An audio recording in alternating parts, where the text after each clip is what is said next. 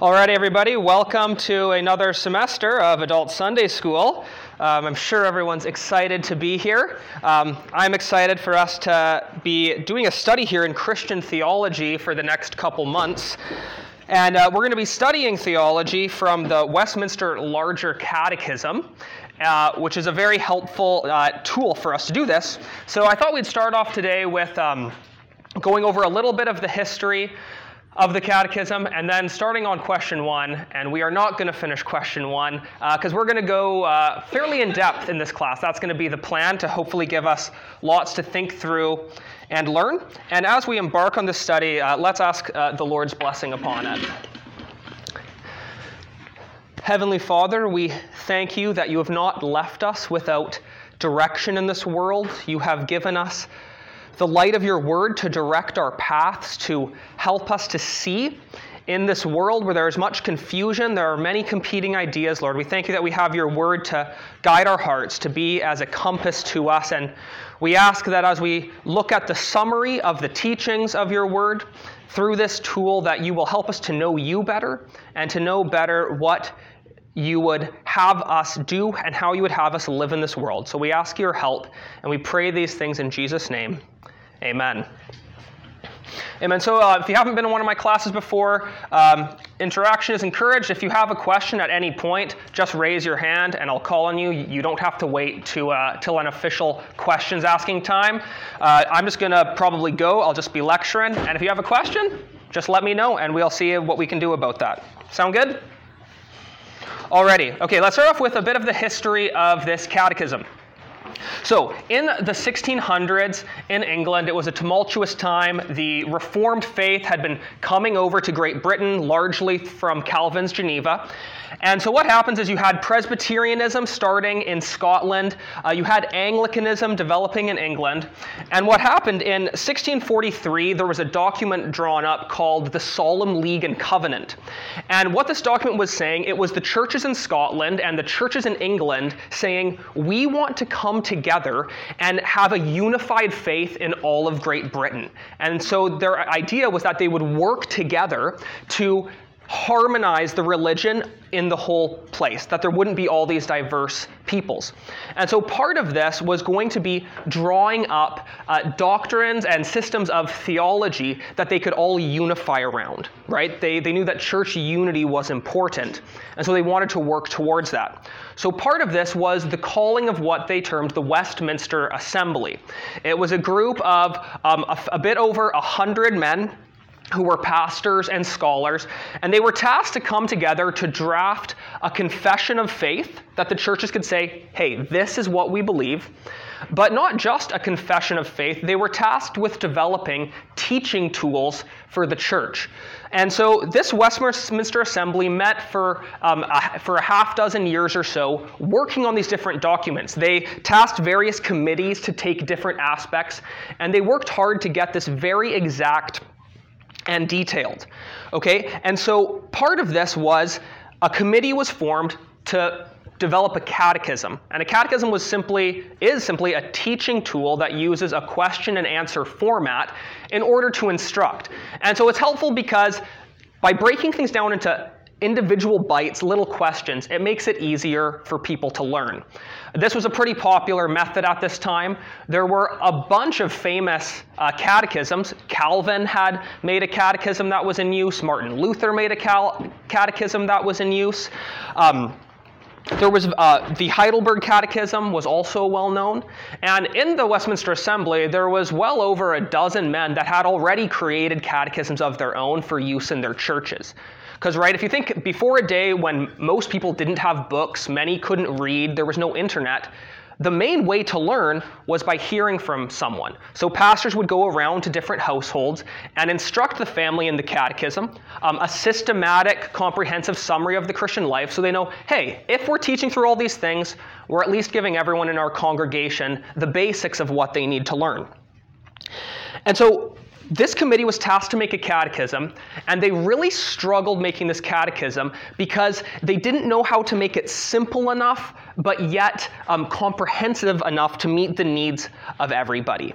And so they ended up making a decision to make two catechisms, a shorter one and a longer one. They said it was difficult to have milk and meat in one dish. That's what they decided. And so, in their own words, in comparing the shorter catechism to what we're looking at, the larger catechism, this larger catechism was to be a more exact and comprehensive catechism for those of understanding, those who have made some proficiency in the knowledge and grounds of religion. So the shorter catechism was to just be your basic starter pack, and the larger catechism was what you're supposed to graduate to, and as a mature Christian, this would be your primary tool for working through basically a manual of basic Christianity. And so the committee worked for 5 years. Once they decided to switch up and make two catechisms, the work went really quickly. And this wasn't just the product of one guy deciding what was in there. It was a work of committee. And they said every word was scrutinized. They were really working to be exact and careful in how they did this. And the whole work had to be approved then by the assembly. So in the late 1640s, after this was completed, it was supposed to get ratified by the English Parliament to become the confession of the whole nation, and it didn't pass. It failed. However, it passed in Scotland. So from this point on, the Scottish Church received all the documents of the Westminster Assembly to be the confession of their church. The Westminster Confession of Faith, the larger and shorter catechisms, and that is where Presbyterianism comes from. It's a Scottish iteration of Reformed theology, and that's why our church in the Presbyterian tradition holds to the Westminster documents as the standards of our church, because we're a church that has at its history Scottish Presbyterianism. And so ultimately the Act of Unity failed, but it was helpful for the Scottish Church. Okay, what are the features of this catechism? How does it maybe differ than the other documents? Well, compared to the both confession and shorter catechism, the larger is more comprehensive. It covers more. It's a bit longer, more in depth. Particularly compared to the confession, it's easier to understand. The confession used what was termed scholastic language. They were working more with minute philosophical distinctions in their answers. And they also had a more, what you could call a polemical approach. That is, the confession was concerned to remove itself from Roman Catholic theology in particular. And so the larger catechism, compared to the confession, is much more systematic. It walks through in a more logical way all of the Christian life. Compared to the shorter catechism, this has a much more robust section of ethics. That is, its exposition of the Ten Commandments, which is lacking entirely in the confession. So this detailed explanation of the Ten Commandments is one of the highlighted features of the larger catechism. It gives you many examples of what is prohibited and what is commanded in each of the Ten Commandments.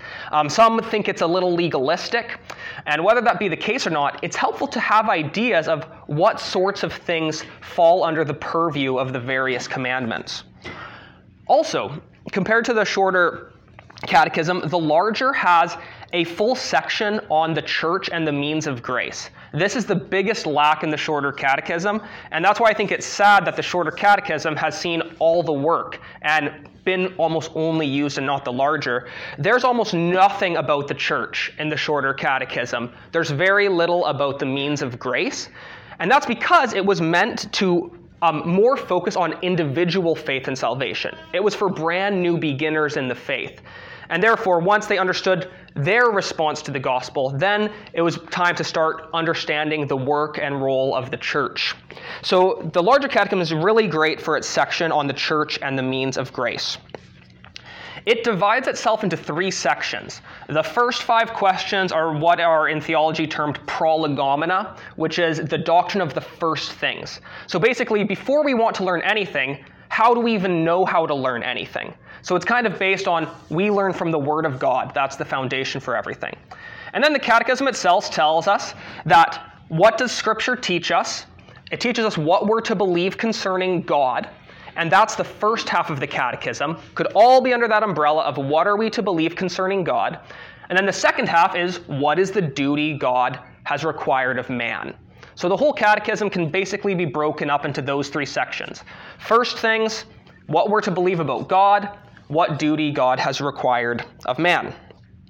Now, we're not going to quite use that division. I find a more helpful division, just for teaching use, is I like to think of the larger catechism in 3 sections. The first section, what I would term Christian theology. The second section, which is the explanation of the 10 Commandments, we'll call Christian morality. It really gives us a system of morality.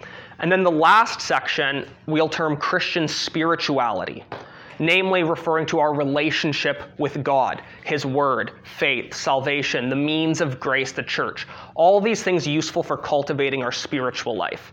And anyway, so yeah, we're going to be focusing on Christian theology for this semester, and we'll see what's ahead in the future after that. Any questions so far before I keep going? No? We're good. Okay.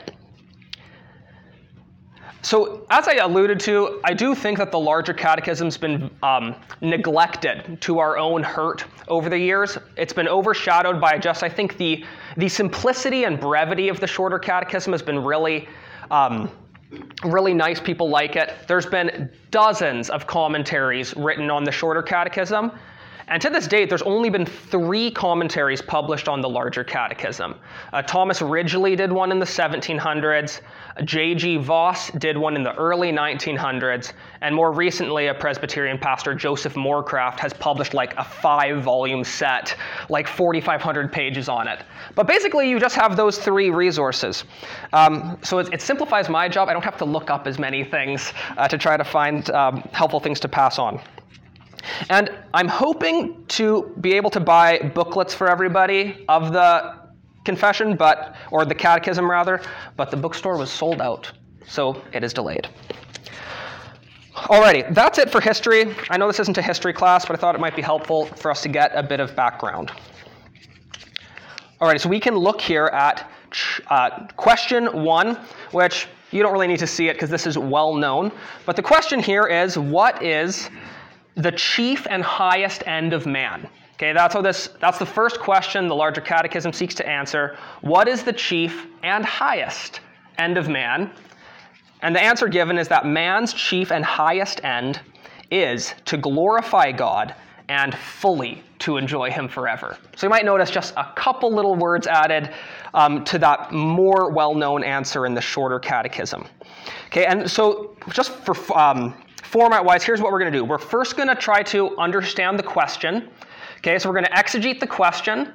Then we're going to look at some wrong answers to the question. And then we'll look at the right answer to the question. Okay? And I don't think we'll get through all this today, but we'll see. And again, if you have a question, just throw up your hand. All right, so we're trying to understand this question. The writers are asking, what is the chief and highest end of man? Okay, so first let's consider, what does it mean, the end of man? Okay, this is an older term. We're not talking about the end of life. We're not talking about finality and dying and such.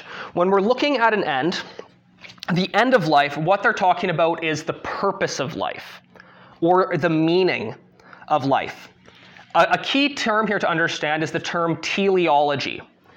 Teleology is the study of the telos, this is a classical philosophical term used in looking at the end which something is designed for. So teleology is studying what is the intention of a design. That is, what is the end for which this thing exists. Okay, so if we were going to ask, what is the chief end of a fork? You might say it is to stab, scoop, and transport food. Right? That's what the fork is designed for. That's its end, to stab, scoop, and transport food. And so this question then is really asking, in a sense, what is the purpose of life? What is the meaning of life? And what a fitting question to start with. That's one of the most Googled questions. Everybody wants to know, what is the meaning of life? Right? And so why is this an important question to start off with? Why do we want to start off thinking about the meaning of life? Here's one reason I think this is important. It's because since the fall, we recognize that we live now in a world of sin and misery. We live in a world of acute suffering that is pronounced and unescapable. And this is important because the question of the meaning of life is really the question of what makes life worth living. There's a well-known quote from the philosopher Camus, who is famous for basically saying this: the only real question in philosophy is suicide. Why should I live at all? And he said, if you can answer the question of why shouldn't I kill myself, that is going to answer everything about life, why you should live. There's actually even a movement in the world today of philosophers who call themselves anti-natalists. That is, these are people who think that the world is such a terrible place filled with so much suffering that it would be immoral to bring more humans into this world. That by bringing a child into this world, you're just bringing them into a life of suffering. And therefore, how evil and unkind do we have to be to actually allow people to experience this suffering? This is a movement in philosophy that's current. But the question remains, life is suffering. It is a world of sin and misery. But the question of the meaning of life provides your motivation for living life. Because we know from many other examples that people can endure much hardship with the right motivations, right? If someone is motivated enough to be healthy and strong, they'll push their body to the limits of lactic acid buildup and sweat and tiredness because they'll push through that pain for a higher motivation. Or, think of parents.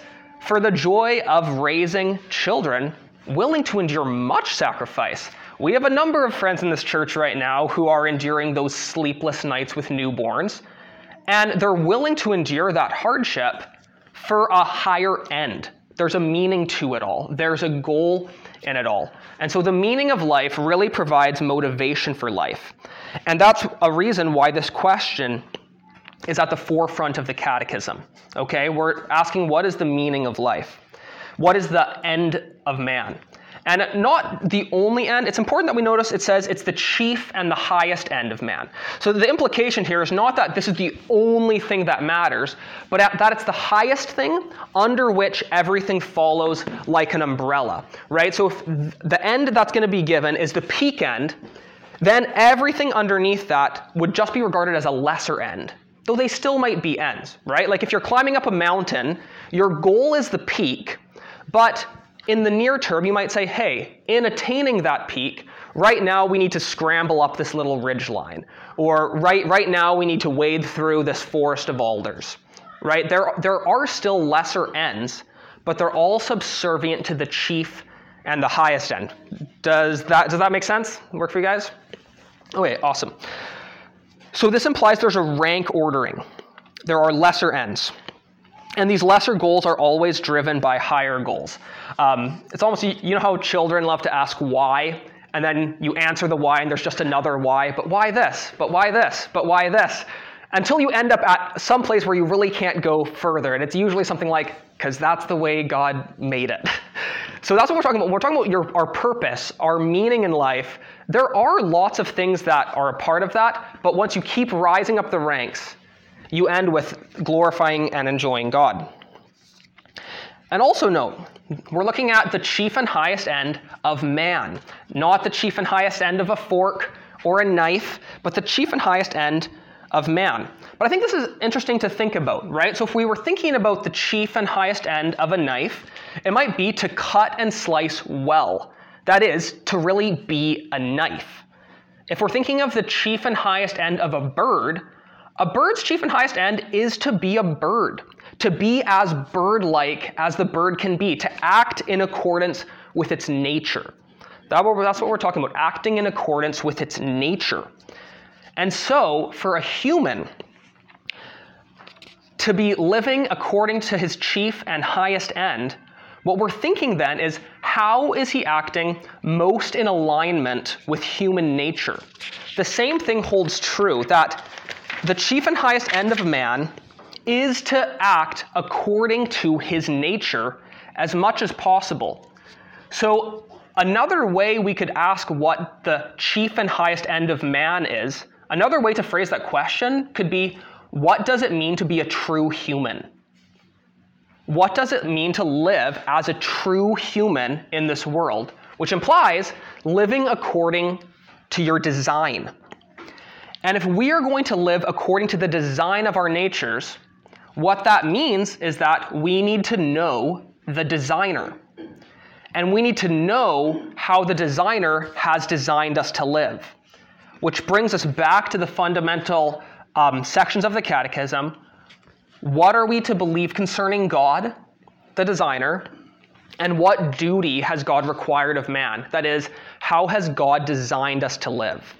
So just as machines and gadgets work best when they're used according to their design, us as human beings will have the greatest meaning and fulfillment and joy and satisfaction in life to the extent that we live according to the nature God has given us to inhabit. And that's why we can say that Jesus was the true man. Jesus was the truest man who ever lived because he perfectly lived into the way God designed human beings to function. And living according to that design is where the chief end and purpose of our existence is found. And so then we see how sin has really muddied the waters. And since the fall, we no longer live perfectly in accordance with the way God designed us, but we go after rebel lusts. We follow the dictates of our own mind, and it's like, putting diesel fuel in a gasoline engine. It will no longer run properly.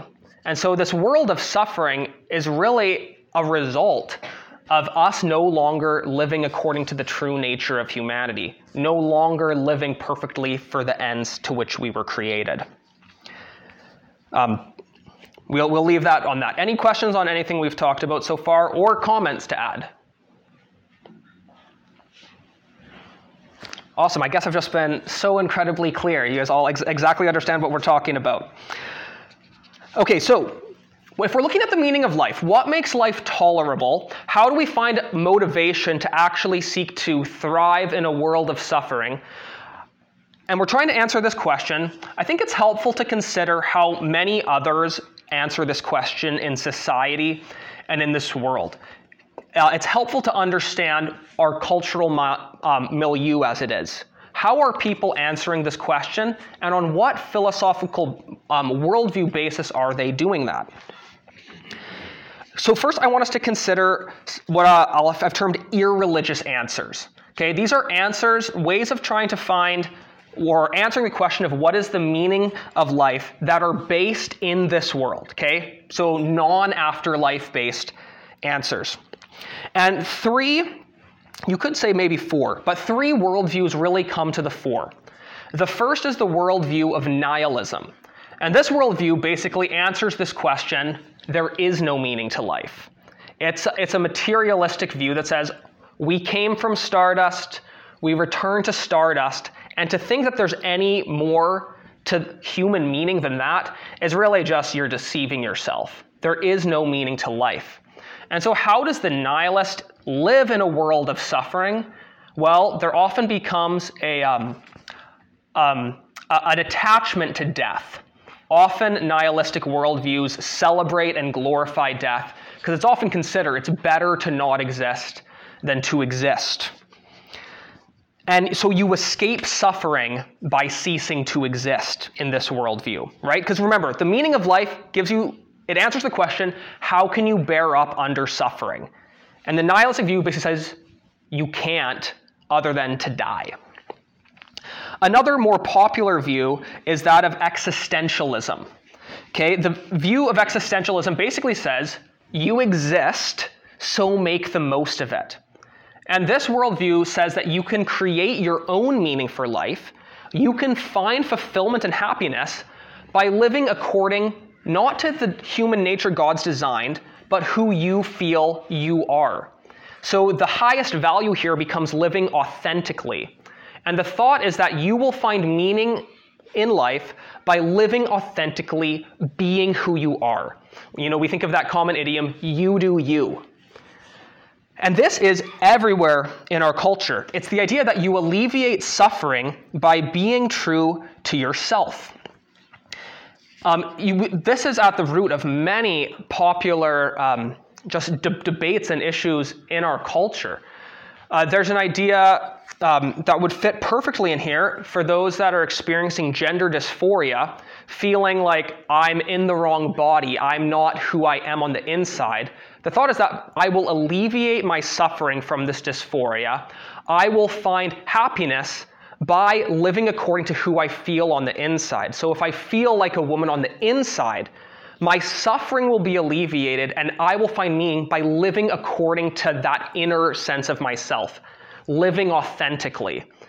And this could really be outletted in many other things. That, well, this is what brings me joy and happiness, so I'm going to do that. It's very extremely individualistic, which is why it's found a home in America particularly, a very individual-oriented society. And you see this in movies. It's that follow your heart thing, right? Follow your dreams. That is, suffering is alleviated as you create your own meaning in your life. This is existentialism. Thirdly, also really popular, is what we could term humanism, that the meaning of life is to promote the flourishing of all humanity. So this is the opposite of the previous. This is a more collective viewpoint, saying that we will escape suffering as we, in a sense, evolve out of it. And so often, those that have a humanistic view of this world are going to be very prone to promote technology, that we'll escape the suffering of this world by building better technology. We'll solve the problems of world hunger. We'll solve the problems of disease and cancer, and we'll just keep progressing. And through our own human achievements, we'll end up in a world with less and less suffering. And so the meaning of life is basically to seek the good of humanity through technological and political processes. And again, we see this everywhere in our culture. The amount of hope people put into the political system to save humanity is extreme. Why are there such intense, volatile emotions and divisions around the issue of politics? It's because when you lose a conception of God and glorifying Him as the meaning of life, you put your hope in worldly systems to reduce suffering. And the answer to the suffering in life is politics and technology. We'll just figure our own way out of these problems, which fundamentally misses the point that our suffering is due to sin. And we can't progress ourselves out of the sinful state of our hearts. And so no matter how great a nation is, sin always infects and sin always destroys. And so in each of these things, there's an element of truth here, but it's not getting at the core meaning of why we've been created and what we've been designed to do. Any questions on any of those three? Good. There's a fourth one. I didn't know what to call it, but because I'm not sure if there's an actual term for it. But I'll try to not spoil it too much. But it's the worldview that comes up in Pixar's Soul, which is one of the newest. It's the newest Pixar movie in December, and this movie, it presents a worldview that I've seen in a lot of other places. But again, I don't know what to call it. But the basic idea here is that, I'm not going to spoil anything too much, but there's a pre-existent soul that hasn't come into the world to become a baby yet, right? So it's a soul that isn't yet existing. And this soul does not want to go to Earth and take a body because life is so much suffering. This soul's like, I see what goes on in that world. I don't want to go there. And the kind of conclusion at the end of it is that what makes life worth living, what makes it worth it to take on a body that you then get the sufferings and pains and disappointments, is that what makes life worth living is just life itself. Just the joys of existence, just the snow falling down from the sky, eating a good meal, standing next to a friend, that just the fact of living and that there is some level of beauty and joy in the world, just life itself is its own meaning. You don't have to have any higher meaning than just it's a privilege to get to live. And that's also something that you'll hear much in our culture, that you can, in a sense, alleviate suffering through mindfulness, through being grateful for the things of today, through just living in the present, for seeking to disassociate your mind from your negative emotions. And this is also incredibly popular. A lot of this does stem from Buddhism, those kind of underpinnings, that just being mindful, is the meaning of life? Okay, those are some irreligious answers. Let's consider some religious answers. These ones are largely afterlife-based, that what motivates us in life is some end that we're after at the end of life. Consider, first of all, Hinduism. The chief end of humanity in Hinduism is to achieve what they call moksha, which is very similar to the Buddhist nirvana. And this moksha is a transcendent escape from the cycle of rebirth, right? So they say you keep living, you reincarnate, and because life is suffering, the best thing you can do is to find a way to get out of this cycle of living altogether. And different strands of Hinduism say that the way to escape this cycle and achieve kind of perfect bliss, they've kind of developed different traditions. One is called the Jnana tradition, which is that through knowledge and study, as you kind of become more and more learned, you can eventually poof out into the great beyond. Another one is the Bhakti way, which is by being devoted to a single God. As you devote yourself, give offerings and service to one particular God, eventually that God will love you enough or care about you enough to let you escape existence. And the third way we are probably more familiar with in the West is called the karma path, which is that by doing enough good deeds and doing your duty, you will eventually transcend beyond the state of this world into a state of perfect bliss, escaping suffering. This is really the Hindu answer to what's the meaning of life, to escape life and become one with the great beyond. Similarly is the answer of Buddhism, which is to achieve nirvana. The fundamental tenet of Buddhism is that life is suffering, and so you want to escape this suffering by achieving nirvana. And for them, this might not necessarily be some poofing off into the great beyond, but it's a fundamental separation from self. And by overcoming what they call ignorance and attraction or attachment to the things of this world, you can kind of escape your life while still in your life. You can kind of have your head in a different world and not even feel any of the suffering. A third view might be that of Islam or other Christian cults, which posit some form of paradise or heaven as the end of existence. And as I researched this, there's actually a lot of them came somewhat similar to what the answer we'd give here. You actually get a pretty diverse perspective on the meaning of life, whether it's to go to paradise or to become one with and to know Allah, or to just purify yourself. There's a few different answers here. But again, the thing I want to point out is that all of these, they are all answering the question, how will we escape suffering? How can we bear up under suffering? Do we just bear it now to try to get somewhere else? Do we try to make the world around us better? Do we try to make ourselves better? What motivates you to work through a life of suffering? And so the Christian answer, which we're going to look at in more depth next week, or in 2 weeks. I'm going to be gone next week. There'll be a surprise teacher. The Christian answer is to glorify and enjoy God. Okay, glorifying and enjoying God. And all Christians should agree on this, although there are disagreements on how we should go about glorifying and enjoying God. And so just in conclusion today, I want us to look at a few ways that the Christian tradition has emphasized finding meaning in life that I think are inappropriately unbalanced one way or the other. And we might have all experienced these to different extents before we try to get the balance right. So how to glorify and enjoy God, how to live your meaning as a Christian.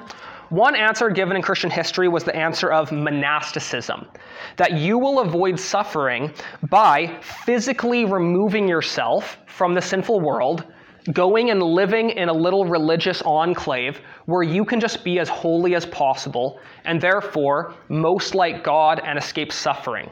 Okay, the answer of monasticism is they want to find meaning in life by purity. There's also been the answer of mysticism. This developed later in the Middle Ages. And the answer of mysticism is that you escape this life of suffering, you find your meaning as a Christian through mystical experience and encounter with God. So really, Every work is a necessary evil. The things of this life are all necessary evils. The main goal is just to be in a state of glorious rapture with God and to just experience his love and presence. And, again, there are true elements of all of these, but these often have become in Christian history the highest end for the Christian, to be as pure and separate as possible, or to be as mystically, piously oriented as possible. Another one, as we come through, that we see really developing in America in the 17 and 1800s, is what I would call an emphasis on revivalism, where the answer would be given that the chief and highest end of man is to go to heaven. This is what I largely grew up with, and I'm sure many of us did, that definitely the meaning and purpose of life is to go to heaven. Obviously, it's good to go to heaven, but when this is elevated as the chief and highest end of man, again, the hope then becomes just escape from this earth. Like many of those other worldviews, the point is just escape. There's nothing positively invigorating for this life now, other than just get saved and get as many people saved as possible. Get that fire insurance so that you can escape suffering later on. This is the view of revivalism, which is really that you escape suffering through a categorical removal from this life to the next. Again, an element of truth, but this misses the core of life's meaning. Fourthly, we could think of really a non-answer, which is the answer of liberalism, developing in the early 1900s, which basically reacted against all of these, being like, oh, what? Those monastics, they were just separate from this world. Those mystics, they were separate from the world in heaven. And these revivalists, they just care about salvation and not life now. Therefore, the meaning of life is not to focus on all those things, but to focus on the here and now, to just do good works and mercy. And the purpose of life then is kind of similar to that humanistic one, to make this world a better place and to alleviate suffering. It doesn't really matter if people know Jesus. It doesn't matter if they follow other gods, as long as we work and show mercy. That's the answer that liberalism gives.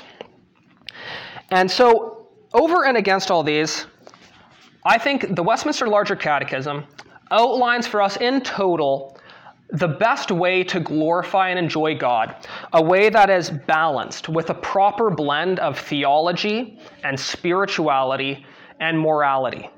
Because we are holistic beings. We have minds, hearts, hands, wills, affections.